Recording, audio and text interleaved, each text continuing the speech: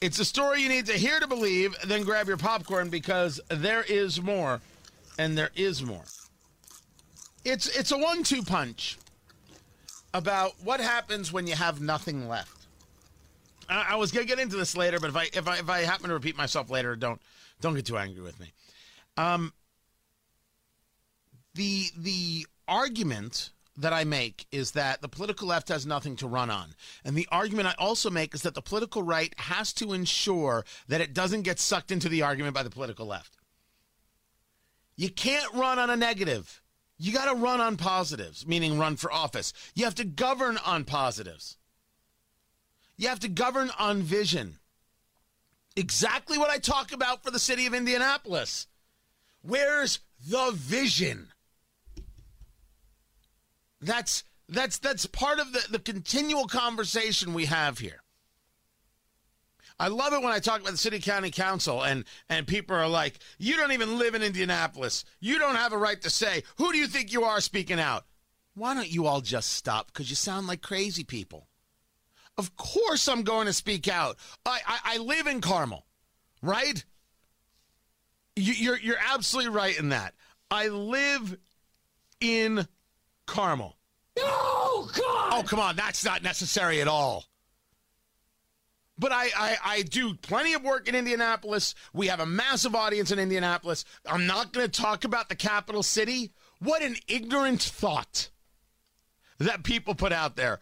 Of course I'm going to talk about Indianapolis. And Indianapolis suffers from no vision.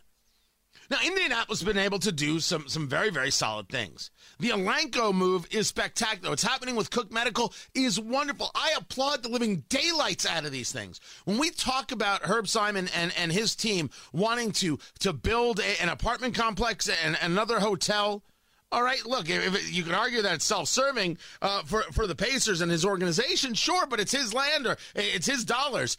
I think it's better for the city. I'm thrilled by it. I want the growth. I want a better city. It's why I advocate for things like a performing arts center. It's why I advocate for actual safety in the streets, and I advocate for a city county council that's proactive and not reactive and not just interested in sloganeering on the streets with paint. You got to have a vision, and you got to look towards it. For way too many on the left, the only thing they look towards is how they can weave Donald Trump into a conversation.